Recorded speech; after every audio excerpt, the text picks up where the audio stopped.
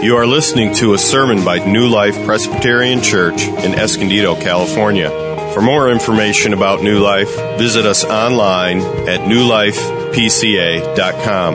That's NEWLIFEPCA.com. Our psalm today is Psalm 54. We're going to be reflecting on Psalm 54. If you have a Bible, if you turn there. If you don't, it's printed on the bulletin for you. This semester I've been spending time studying and reflecting on and praying through Psalm 54. I think it's really sweet and it's been really encouraging to me. I hope it can be to you as well this morning. If you're able, would you please stand for the reading of the Word? This is Psalm 54. The Word of the Lord reads this way. O God, save me by your name and vindicate me by your might. O God, hear my prayer. Give ear to the words of my mouth. For strangers have risen against me. Ruthless men seek my life. They do not set God before themselves. Behold, God is my helper. The Lord is the upholder of my life. He will return the evil to my enemies. In your faithfulness, put an end to them.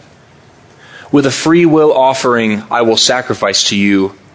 I will give thanks to your name, O Lord, for it is good.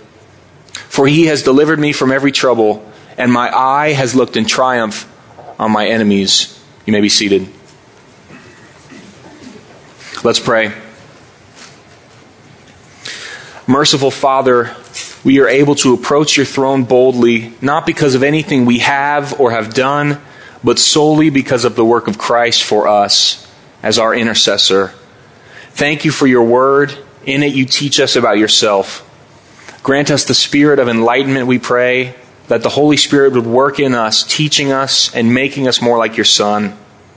We pray that you would prepare our hearts this morning. Please use me as an instrument for your purposes. In Jesus' name, amen. So I took a journalism class in college. I was thinking a lot about this class as I prepared the psalm, as I reflected on it. You know, one of the first rules or laws even of journalism is to ask open-ended questions. For instance, instead of asking, were you excited when you caught that game-winning touchdown? Or was it scary when you saw that car crash, one car ahead of you? Instead of that, ask something like, what were you thinking when this happened? What was going through your mind? What were you feeling at this moment? Actually, if we could, that would be a really helpful question to ask any figure in history, wouldn't it? We could ask Noah of Genesis 6, what were you thinking when you brought all those animals on the ark? We could ask the guy who first cracked in a watermelon and ate some of what was inside, what were you thinking? That's what I want to know. I think it's a brilliant move, but that's a hard shell he had to get through. He kept going. I'm thankful for him. Sometimes the most illuminating, most helpful thing we could know about any event is an answer to this. What were you thinking? Actually, sometimes in the Psalms we get an answer to this. Some Psalms situate the Psalm in an event in David's life, King David. This psalm, particularly Psalm 54, begins with a sort of a historical prologue. What was going on in David's life when he wrote this? At the beginning of Psalm 54, we see this is a psalm of David. It's written when the Ziphites said to Saul, is not David hiding among us? This event is found in 1 Samuel chapter 23. It's during Saul's pursuit of David. Maybe you remember David is anointed king of Israel, but the previous king, King Saul, is not excited about this leadership change. He's not happy at all, right? Actually, he tries to kill David time and again. David has to, kind of sneak away and hide so that Saul doesn't find him. Eventually, he hides in the land of Ziph, a kind of foresty town. But the Ziphites, the ones who lived there, they were having none of it. They told Saul, this is 1 Samuel chapter 23, verse 19. Is not David hiding among us in the strongholds at Horesh, on the hill of Hakilah, which is south of Jeshimon? Now come down, O king, and our part shall be to surrender him into the king's hand. Not only did the Ziphites tell Saul, hey, David's around here, we think. They told Saul exactly where he was, his exact coordinates. My youth group may say they dropped a pin for Saul. They said, "Come here. We got him." Well, we know that David knew of the Ziphites' betrayal. Actually, this is the psalm that David writes. This is David's cry out to God. What was David thinking in this situation, we want to ask? David is being pursued by men who hate him.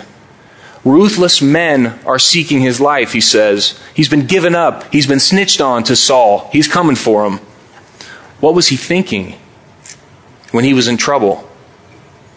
Maybe we haven't had a wild men trying to kill us, but surely we know what it's like to be scared, to mourn, to be afraid. Times when we cry out to God out of desperation. What are we thinking when we're in trouble? When David is pursued, when it looks like he's at the end of his line, he still worships the Lord. How is David moved to joy in this moment? What does he have to be joyful for? Where is the joy for us when we're mourning? David in Psalm 54 gives us 3 assurances. David rests on God's past, present, and future faithfulness. First, we see David remembers God's past faithfulness. David remembers God's past faithfulness. David opens up this psalm, "O God, save me by your name. Vindicate me by your might." I love this sort of comparison between the two, God's name and God's might. He parallels them. He can do so because God and his name are closely tied. They're synonyms. We see this all over, but I think a really helpful example is in the 10 Commandments. Remember, this is the Lord giving Moses these commandments, these laws of his covenant. Before the Lord gives the first one, he says this, "I am the Lord your God who brought you out of the land of Egypt." And then the third commandment says this, "You shall not take the name of the Lord your God in vain." God is powerful. God has freed Israel from slavery. He's brought them out of Egypt, and he tells Israel, "Be careful how you use my name, how you talk about my name." He does so because God and his name are closely tied. There's a literary device I like called aptronym. I like when authors do this. It's when an author gives a character a name that actually reveals something about that character. John Bunyan, for instance, in Pilgrim's Progress, names one of his characters Mr. Talkative. We know what Mr. Talkative does. He talks a lot, right? Maybe you're thinking of Toby Crackett in Oliver Twist. This is a character who specialized in picking locks and cracking safes. That's what he did. He cracked it, right? I had to look this one up, but Draco Malfoy is a kind of a villain in Harry Potter. Draco is the name of a Greek tyrannical ruler who was very strict, enforced laws, and was without mercy. And then Malfoy is Latin for evil action or something close to that. His very name tells us that he's a bad guy. Maybe this one may ring a bell. SpongeBob SquarePants. I'm sure Ted has never used SpongeBob in a sermon illustration, so we're breaking new ground here. But what do we know about SpongeBob? He's a sponge who wears square pants, right? That's pretty helpful. We know this about him. Well, God's very character is revealed in his name. In his name, the God of Israel reveals his faithfulness to his people. David uses 3 different titles for God. In verse 1, he cries out, "Save me, O God." In verse 4, he says, "The Lord upholds my life." In the Hebrew language, these are both sort of general titles that mean God. They're not his name. But at the end of verse 6, he uses something different. David says, "I will give thanks to your name, O Lord, for it is good." That time, David uses the personal name of the Lord, the one revealed to Moses in the burning bush. He says, "I will give thanks to your name, O Yahweh." This is the covenant name of God, Yahweh. From the bush, Exodus 3, God tells Moses to free Israel, to free his people from slavery. Moses, he resists at first, and he says, well, if I do this, who should I say sent me? On whose behalf am I going? God says this, tell him, I am sent you. Tell him Yahweh sent you, the one who was and who is to come, the one who is unchanging. I am. This is God's covenant name to his people, Yahweh, meaning I am. When David uses this covenant name, Yahweh, it's not by accident. Save me by your name, O God. What is this name? It's Yahweh, the God of David's ancestors, Yahweh who brought Israel out of slavery, brought them into the promised land, defeated nations, protected his people, raised up leaders and judges. David calls out to Yahweh because of the Lord's faithfulness. He's calling to the judge, the lawgiver, the king, the savior of Israel. There is something in that very name Yahweh that is encouraging to God's people. When the Lord tells Moses that he is I am, he is Yahweh, the Lord reveals his steadfast love to his people. This love, just like God himself, is unchanging. One theologian, Everett DeVelde, puts it this way: by his name Yahweh, the true and living God revealed that he exists for the sovereign redemption of Israel and for his people throughout history. Yahweh, the God of David's fathers, is faithful. David looks back on this. David sees that God has a perfect track record of faithfulness. He has proven himself faithful again and again. He delivers his people time and again, though his people rebel. He's provided for his people. He has not turned his back on Israel. David cries out to Yahweh, save me by your name, because his very name is evidence that Yahweh is the Savior of Israel, and he has been faithful. The Lord's name is powerful. His name is synonymous with who he is. Yahweh saves. I love this verse, Psalm 54:4. Behold, God is my helper. The Lord is the upholder of my life. There's almost like this building block idea in this psalm. First, David lays the foundation, the groundwork. He looks back on the Lord's past faithfulness. He sees that God has always been faithful. From here, he moves up. In the next level, he moves to his current reality, that the Lord is his helper. In doing so, and this is our second point today, David recognizes God's present faithfulness. David recognizes God's present faithfulness. The Lord is faithful to sustain us, uphold us, to uphold all life. See this verb here for uphold. The Bible often uses it in close connection with someone's hands. Someone upholds something with their hands. Maybe this sweet verse calls to mind a song. I won't sing it for you, but you know it. It goes like this. He's got the whole world in his hands. At times, though, this is easier to say than it is to believe, right? It's easy to teach our kids he's got the whole world in his hands, but it's harder to believe it when it feels like our whole world is coming crumbling down. When you lose a loved one, when you receive a gut-wrenching diagnosis, when you find yourself out of a job, when all your friends have turned their backs on you, they're gone. About a year and a half ago, last March, my wife Emily was 10 weeks pregnant. We were so excited. I had just bought these parenting books. We were telling our friends the good news. But one Saturday morning, she felt a lot of abdominal pain and we got nervous. We took her straight to the hospital and found out that we had lost the baby she was carrying.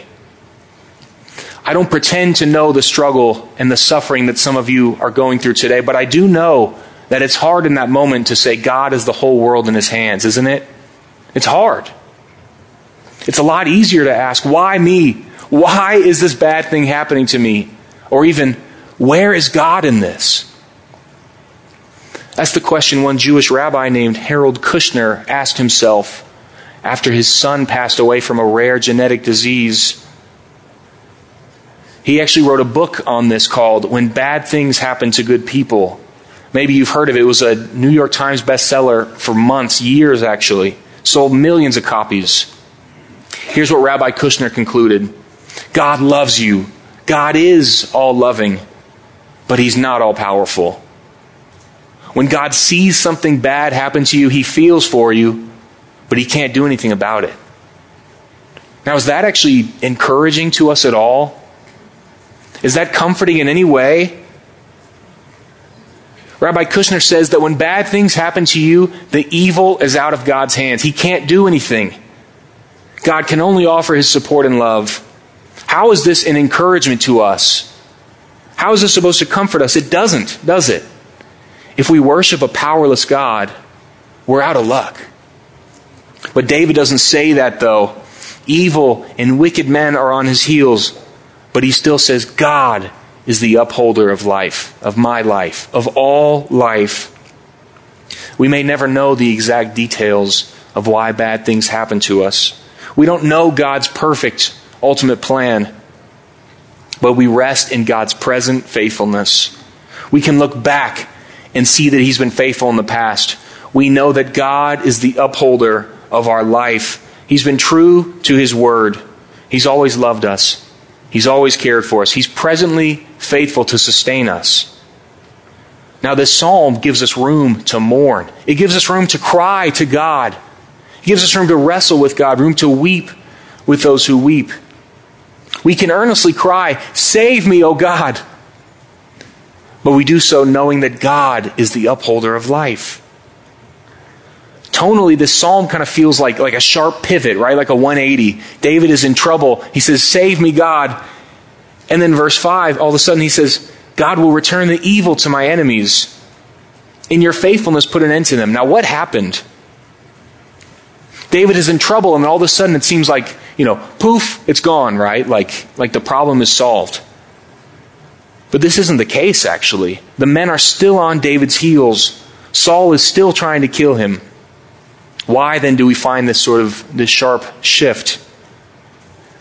Well, it's because David finds ultimate comfort when he's afraid and mourning, because this is our third point. David relies on God's future faithfulness. David relies on God's future faithfulness. How can David end this psalm by giving thanks to the Lord? Don't forget, David is still in trouble. These guys still want to kill him. He doesn't know the outcome of his current situation, but he says in verse 7, "Thank you, Lord, for delivering me from every trouble." How does that make any sense, right? That's kind of a bold thing to do. I did something similarly bold a few nights ago. My wife Emily and I had made dinner, enjoyed it, and I put both hands on the table. I stood up, I said, "Wow, thank you so much, Emily, for doing all the dishes." And I tried to get away with that. You see, we had made no arrangement that she was going to do the dishes. She didn't offer to do it, but I said, "Wow, thank you for doing the dishes." Those of you in here who've been married longer than me, that's a rookie spouse move, right? Don't do that. That's right. That's right. I'll let you guess who did the dishes that night. But David says, he's got the nerve to say, he can say, "Thank you, Lord, for delivering me," even though he hadn't been delivered yet.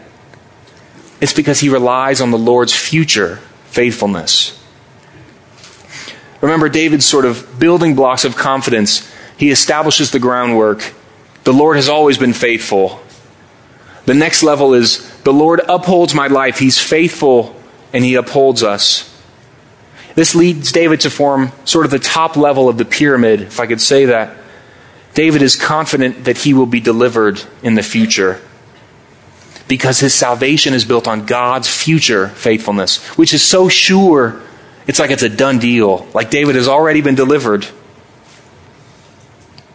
David knows that he has true deliverance in the name of the Lord. He cries out to God, "Save me by your name, deliver me by your name." And he's sure he will get it. He doesn't just thank the Lord for deliverance. He offers a free will offering, verse 6 says. Now, the people of Israel had all kinds of sacrifices to make. They were obligated to make sacrifices. Sacrifices for sin, regular sacrifices to maintain the presence of the Lord. But this is a different one. A free will offering is a sacrifice made without any obligation. It's made purely out of joy, out of thanksgiving. It's made freely. David knows that he worships Yahweh, the deliverer, the upholder of life. And out of joy, he makes an offering to God. David freely makes a sacrifice of praise because he knows to whom he belongs. He's part of God's chosen people, Israel. It's like David could say, I belong to Yahweh. Because of the Lord's very name, David knows that there is ultimate deliverance for God's people. Yahweh is faithful, steadfast, long-suffering, patient, and he will deliver his people. David can thank God with such certainty. It's like it's already happened, even when he's currently in trouble. David trusted that salvation comes in the name of the Lord, and Yahweh is faithful. Yahweh is ultimately for the sovereign redemption of his people. Though David didn't know the details, he trusted that God would ultimately deliver him from his enemies. Now, whether or not he knew it, David was speaking of a greater deliverance, greater one than from just his near enemies, the guys who wanted to kill him. David was waiting for another to come. The one who would come after David, who would secure David's ultimate deliverance. Not from these ruthless men, but from sin and from death. This one who came later was without sin. He lived a perfect life. He was born of a virgin, and he died on a cross. His name was Jesus Christ. This man, Jesus, he knew what it was like to be pursued by ruthless men. John 8 tells us of a time when a group of angry Jews are following Jesus. You can imagine they're yelling at him. This is what they say. How can you say that the one who keeps your word will never taste death? And how can you say you've seen Abraham? You're in your late 20s, dude. We know you. But Jesus said to them, this is John chapter 8, verse 58. Truly, truly, I say to you, before Abraham was, I am. I am. Yahweh. Jesus Christ came in the name of the Lord because he is the Lord. Jesus was pursued by men who sought his life. Those men actually got what they were looking for, didn't they? They found him and they killed him. Jesus knows what it's like to be swallowed up in death. But that's not the end of the story. Jesus was raised from the grave. Jesus defeated sin and death. Jesus has given God's people victory over the ultimate enemy. This victory is not just secure for David. Romans 10 tells us, if you confess with your mouth that Jesus is Lord and believe in your heart that God raised him from the dead, you will be saved. Everyone who calls upon the name of the Lord will be saved. Saved from sin and death, the ultimate enemies. Now today as we read this psalm, our perspective is different from David's, right? Just because of time. David looked forward to the coming Savior, but we have the benefit of looking backward in history to the work of Jesus Christ. For us, Jesus is an example of the Lord's past faithfulness. The Lord promised to deliver his people, and in Jesus he was faithful to that promise. God sent his Son to die on the cross for our sins so that we could be made right with God. We have the benefit of seeing Christ's work in history. David didn't live to see the one who would come and who would deliver David ultimately, but we have that privilege. Though our perspective may be different in time, we still worship the same God. We trust in Yahweh. We remember God's past faithfulness. God has not forgotten his people. He has continually provided for Israel and for the church. We know today that the church has gone through hard times. New Life has gone through hard times, but God has provided, has he not? The ultimate example of God's provision, though, is when the Lord provided his own Son to pay the penalty for our sin. We recognize the Lord's present faithfulness. God is all-loving and all-powerful. Not only does he uphold our life, but he loves us and he hears our prayers. Finally, we rely on the future faithfulness of the Lord when he will make all things new. when our sorrows will be no more, all pain and hurt will be brought to an end. We will be with the Lord for eternity. We await this day because the Lord tells us He will do these things. And because of Christ's work, we will be recipients of those benefits, those who trust in Jesus for their salvation. Church family, if you're here this morning and you feel like the pain is too much, the grief you are facing, the sorrow is too much to bear, like David, the evil you are facing is hot on your tracks and it's relentless. If you feel this way, may this psalm be an encouragement to you. Mourn, cry out to God, but be encouraged that our ultimate deliverance has been won. Look to Jesus. The Lord is on your side. We worship a God who is alive, powerful, and who cares. By His very name, we know that He is for the ultimate redemption of His people. Remember the faithfulness of the Lord. Bask in the Lord's faithfulness. Let's pray.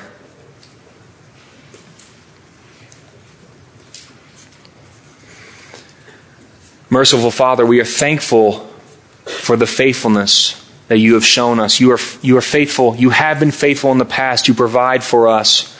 You are presently faithful and You uphold us. And You will be faithful to Your promises when all pain and sorrow will be brought to an end. We pray today for those who are hurting, for the one who is experiencing sorrow and pain. Lord, give them comfort. Remind them that You are near to them, Lord, that You love them and that You have provided for them, Lord, that their ultimate deliverance has been won. We thank You, Lord, that You love us and that You are faithful. We await the day when You will make all things new. Pray these things in Christ's name. Amen. You've been listening to New Life Presbyterian Church, Escondido. Please visit us in Escondido, California, or online at newlifepca.com. New Life Presbyterian Church, Escondido reserves all copyrights as applicable by law. Thank you for listening.